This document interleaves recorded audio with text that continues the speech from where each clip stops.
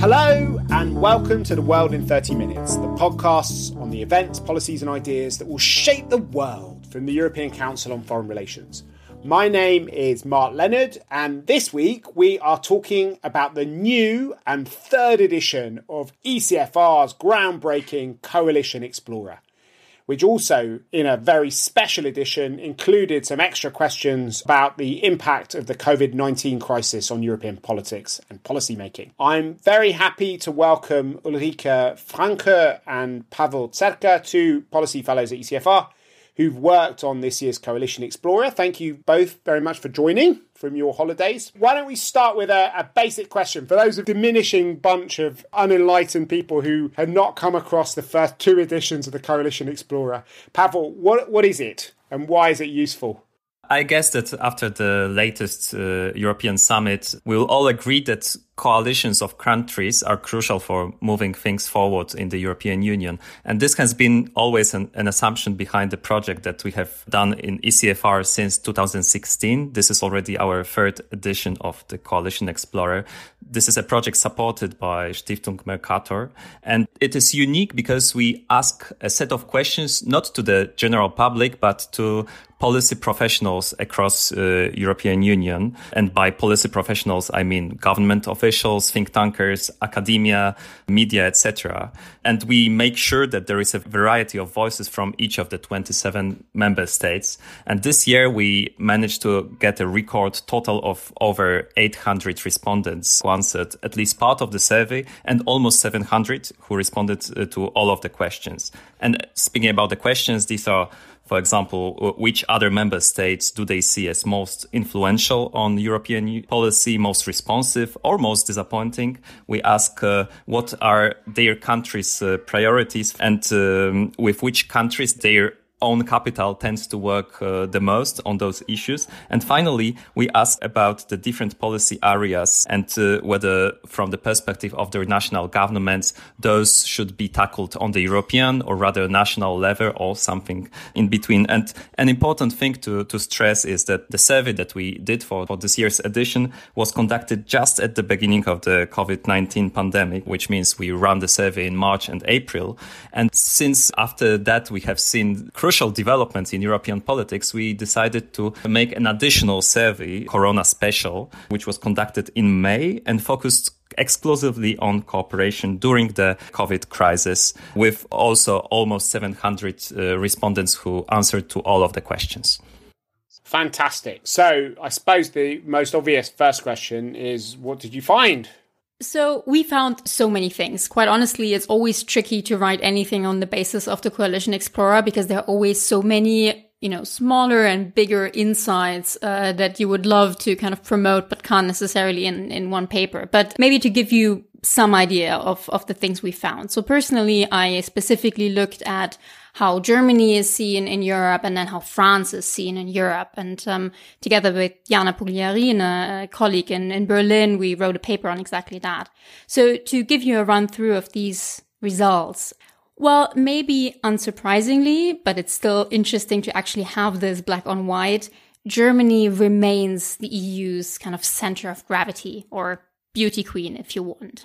97% of respondents, so pretty much everyone, said that Germany is the most influential country in Europe.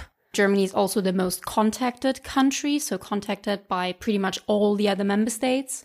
And it is considered the most responsive and easiest to work with by the member states. So basically on all these major questions, Germany always came out first. But not everybody found Germany as interesting. I think that the French view of Germany was a bit more complicated because 20 out of 36 French respondents saw Germany as one of the top 5 most disappointing countries. Yeah, exactly. So that's basically the other side of the coin. Everyone agrees that Germany is really important and that they are doing like a reasonably good job and communicating with everybody and holding the EU together. But as you say, quite a lot of countries are pretty disappointed with Germany too. And it's not just France, although France may be particularly interesting, but also, countries such as Greece, maybe unsurprisingly, but Greece put Germany very high up in terms of how disappointed it is with the country. And indeed, I took a special interest in the Franco-German relationship. And this was very interesting because you can really see how important both France and Germany are for Europe and the EU. So I just said Germany always comes out first, while France always comes out second. So on all these questions, again, most influential, most responsive, etc., you always have France second, sometimes very close to Germany, sometimes a bit further apart. But it is very clear that France under Macron is the kind of number 2 in the EU. And then also, interestingly, there basically is no number 3. Often it's the Netherlands that comes out third, but it's pretty far behind. So it's very much these two, which means a number of things. I mean, first, it means that France and Germany really need to work together in order to achieve anything, and that they can block each other. If, one wants to go right and the other goes left, nothing is gonna happen.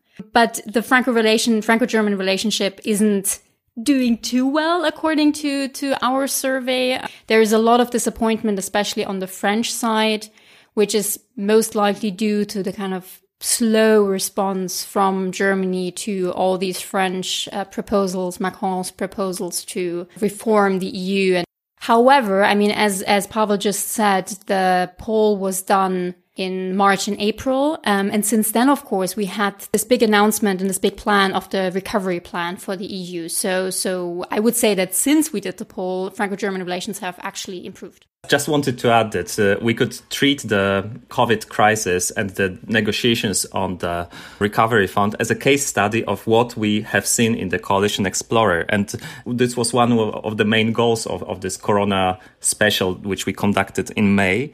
And there we could see that the German leadership is even more visible than our earlier survey demonstrated. So Germany was basically seen as an undisputed leader during the crisis. And this was interesting to us because this happened despite the shaky start of Germany, which, if I'm sure some people remember, together with France, blocked the exports of medical equipment to Italy at the very start of the pandemic. And nevertheless, Germany was still seen as the leader. Actually, apart from Greece and Malta, at least half of respondents from every member state said that Germany has demonstrated the most leadership in the EU's handling of the crisis.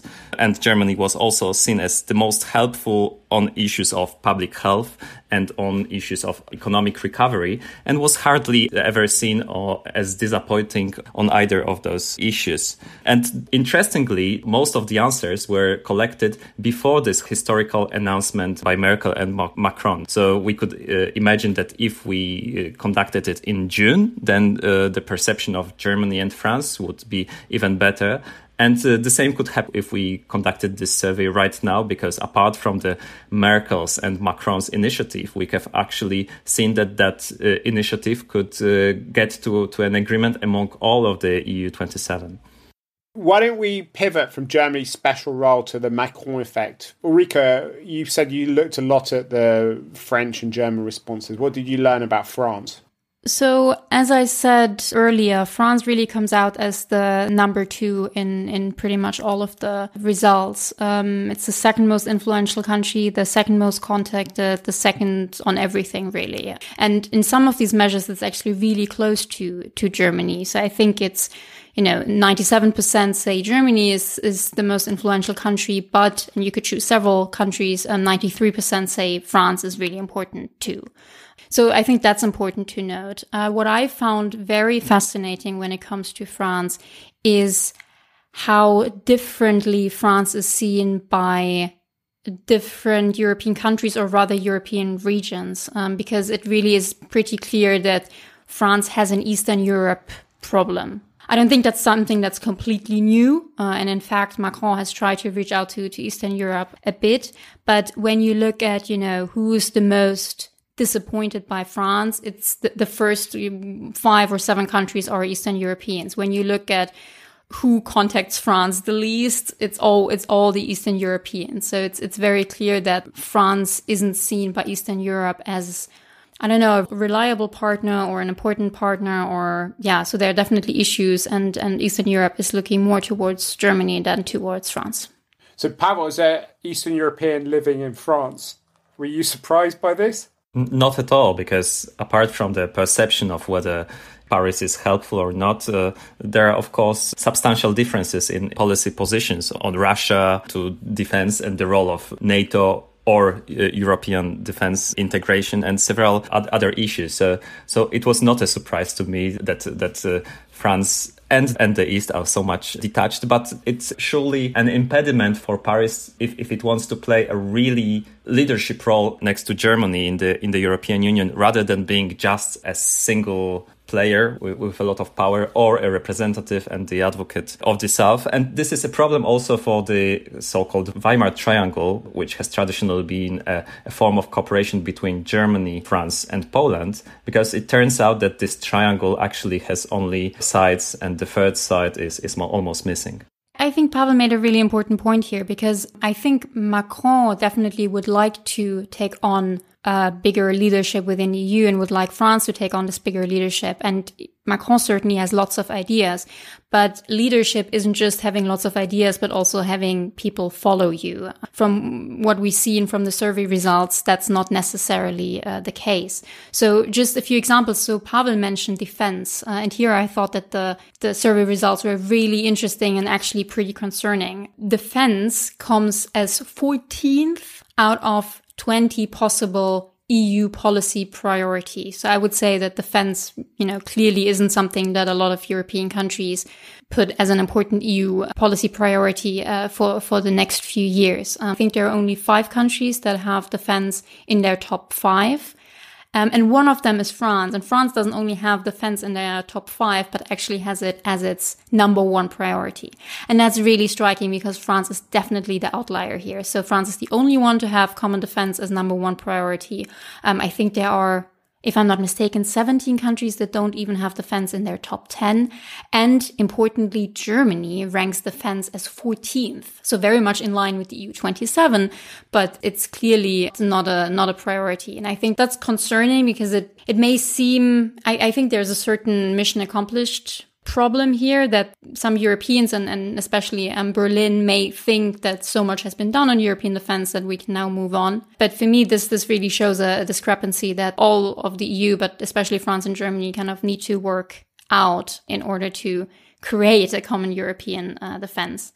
And maybe a similar discrepancy is also in terms of foreign policy priorities and more domestic policy priorities, because generalizing a bit, you can see that throughout the EU, there's a bigger focus at the moment on domestic policy priorities rather than on the more geopolitical things. So when you look at China policy towards the US, towards Russia, defense, as I just mentioned, these rank pretty low for the EU 27, but they rank pretty highly for France. So in a way, French leadership is hindered a bit by the fact that there isn't much agreement between France and most of the rest of the EU in terms of what the EU should focus on most.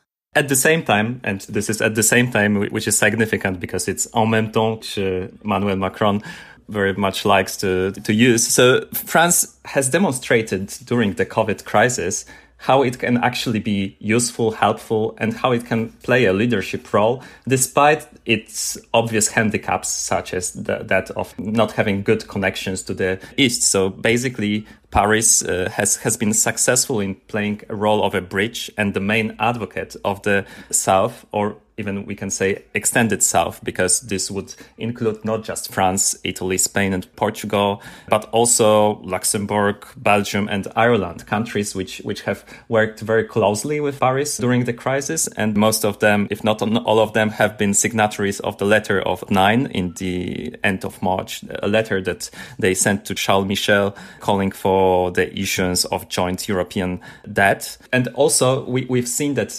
among those countries, that there has been a very strong positive perception of Paris's role on the economic front and on the health front. And Emmanuel Macron managed to use this network, those strong connections, as a bargaining chip or as a good point for the negotiations among the EU 27. And basically, we can even claim that he reversed the previous logic, because normally France would first approach Germany, and only then, if they agree on something, they would try to push it at the European level or among the group of willing countries. Whereas in this case, actually, France was first coordinating its positions with other southern countries like Italy and Spain. The fact that they had very similar experiences with the COVID crisis surely helped a lot, because these are the countries which suffered the most in both the health and the economic terms. But then the fact that they managed to get to an agreement of what should be the priority for European Union, and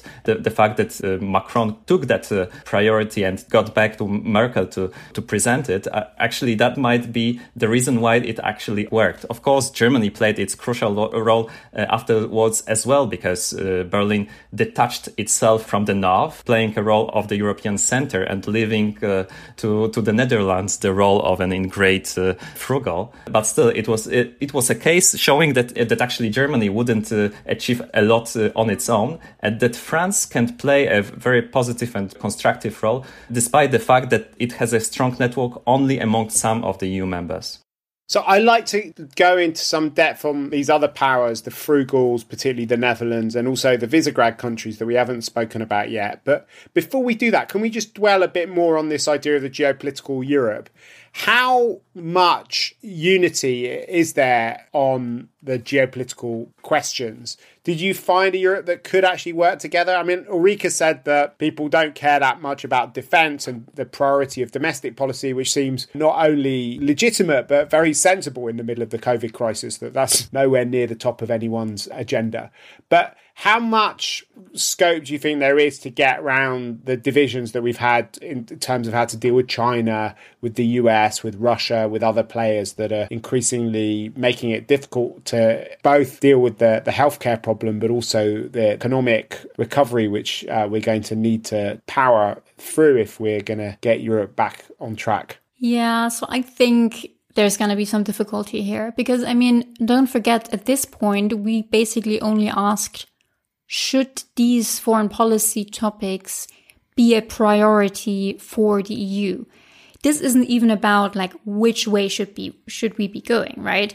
I found it quite striking, as I said, first of all, that these geopolitical topics aren't even high on the agenda, but also that there are quite, important divergencies in terms of for whom a topic is high on the agenda and for whom it isn't. So given that we already don't have that much agreement on whether or not there should be a common, let's say, EU-China policy, this is the first step, right? Agreeing to do something together, and then you work out what exactly you should be doing. So I think, quite honestly, in terms of the EU 27 working together as one on these topics, we still have a pretty long way to go. Let me just add, because, when you look at the Russia policy, for instance, there are so many countries within the EU that basically don't see Russia policy as an important EU policy area at all. And then there are a bunch of countries, of course, the Eastern Europeans or some of the Eastern Europeans that consider Russia policy one of the most important priorities. So here you really see this kind of divergence of, is this even important? And is this something that should be done on the EU level or rather on other levels? One of the questions that we tackled in the Coalition Explorer is about the level of decision making that countries would prefer for a specific issue to be tackled. And it may not be surprising that out of the areas that we tackled, 20 policy areas, it has been the defense which gathered the least positive answers for tackling it at the European level. But then when we look at specific policy areas, for example, policy towards the US, there are plenty of countries who are reluctant to accept that there should be an all EU or a subgroup of EU member states cooperating on such a policy. And the reluctance is strongest in countries like Poland, which obviously has the strongest links to the current American administration and has long positioned itself as a transatlantic player with strong links to the US, but also Hungary or Greece or even Estonia and Romania, another NATO country. These are countries where among the respondents in our survey, there is some reluctance to accepting that the policy towards the US should be tackled at more than just national level. Okay.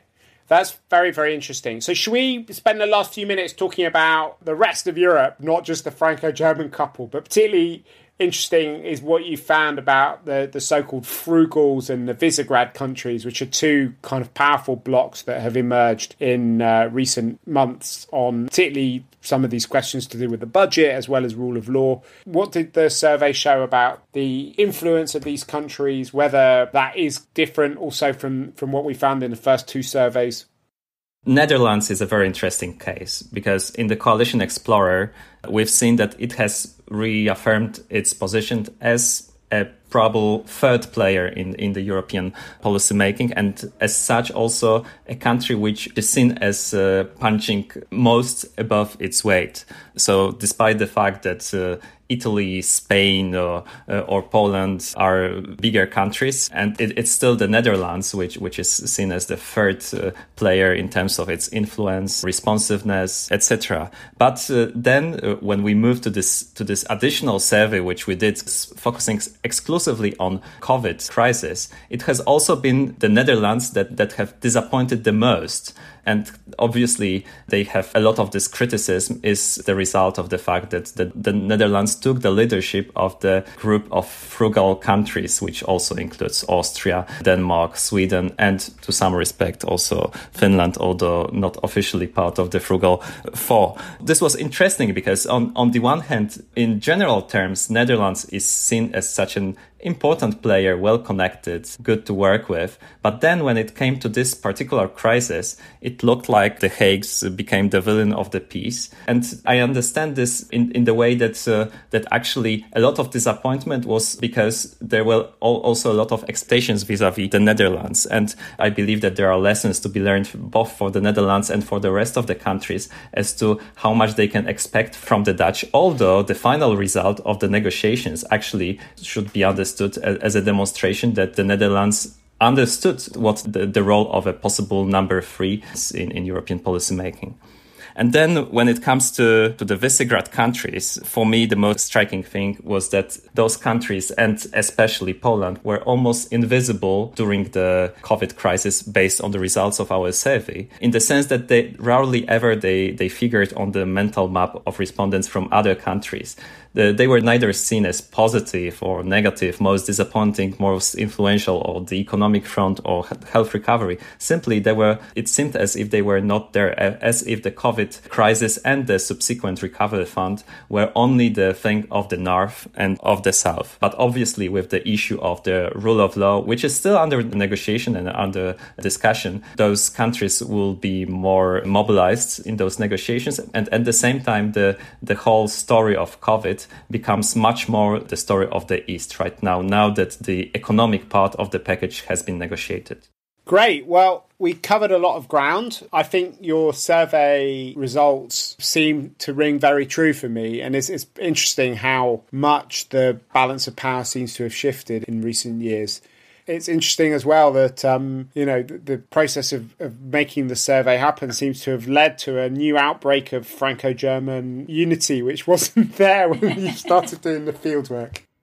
Well, that would be great, because if I have one wish for next year's survey, I want to see a new number 3 rise. So I was really struck by the fact, so we talked about the Netherlands, but I mean, Spain, Italy, Poland, size-wise, they really should be a contender for the top 3 spot in Europe, and they aren't really, not according to our results. So if we have this kind of influence that you just mentioned, Mark, then for next year, I want the number 3 to emerge within Europe and take on more of the kind of EU policy agenda. Okay, well, we got one more thing to do on this podcast, and that's our bookshelf segment. What's on your bookshelf at the moment, Pavel? I just came back from holiday. I'm now restarting the reading of Katrina Forrester's book In the Shadow of Justice, which is about John Rawls' liberal egalitarianism and how it came to dominate liberal political philosophy in the past half century. But while I'm not reading this book, I'm also following closely the developments in Belarus, which I find somehow missing in the media, and which I think are crucial if we are serious about geopolitical Europe and Europe being serious about its neighborhood. Fantastic. We'll definitely come back to Belarus, maybe even get you back to talk about it on a podcast, Pavel, along with some of your colleagues from the Wider Europe programme. Ulrike, you've also been on holiday for a while. What was on your bookshelf or in your backpack as you were travelling across Europe?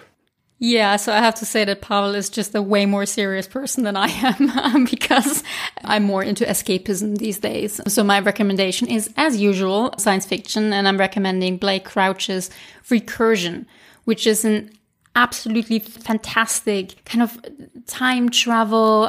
There's a geopolitical element in there as well, novel, and yeah, highly recommended. Definitely one of those books that draws you in, and there's a certain danger that you're trying to read it in one go, but that's great holiday reading, I guess, or something for the beach. Recursion by Blake Crouch.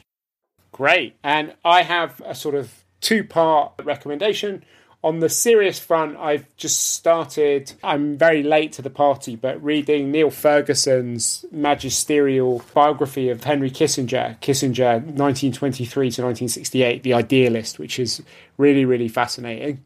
And for more kind of beachy moods, I have also been sort of slightly late to the party, but the British lockdown was dominated completely televisually by a 10-part series aimed at young adults set in Ireland called Normal People, written by a young Irish novelist called Sally Rooney. And I very much recommend both Normal People and her first book, which is called Conversations with Friends. If you've enjoyed listening to the podcast, please make sure that you let all of your friends and acquaintances know about it by writing about it on your social media page or on ours, but above all by heading to whatever platform you've used to download the podcast and giving us a positive review and preferably a 5-star rating. We will put links up to all the publications we mentioned on our website at www.ecfr.eu/podcast, including to the famous Coalition Explorer, which is great to listen about on the podcast, but even more fun to play about on our website. Hope that you're enjoying your holidays, and with great warm greetings from Ulrike Franke, Pavel Zerka and myself, Mark Leonard, it's goodbye. The researcher of ECFR's podcast is Lucy Haupenthal and our editor is Marlene Riedel.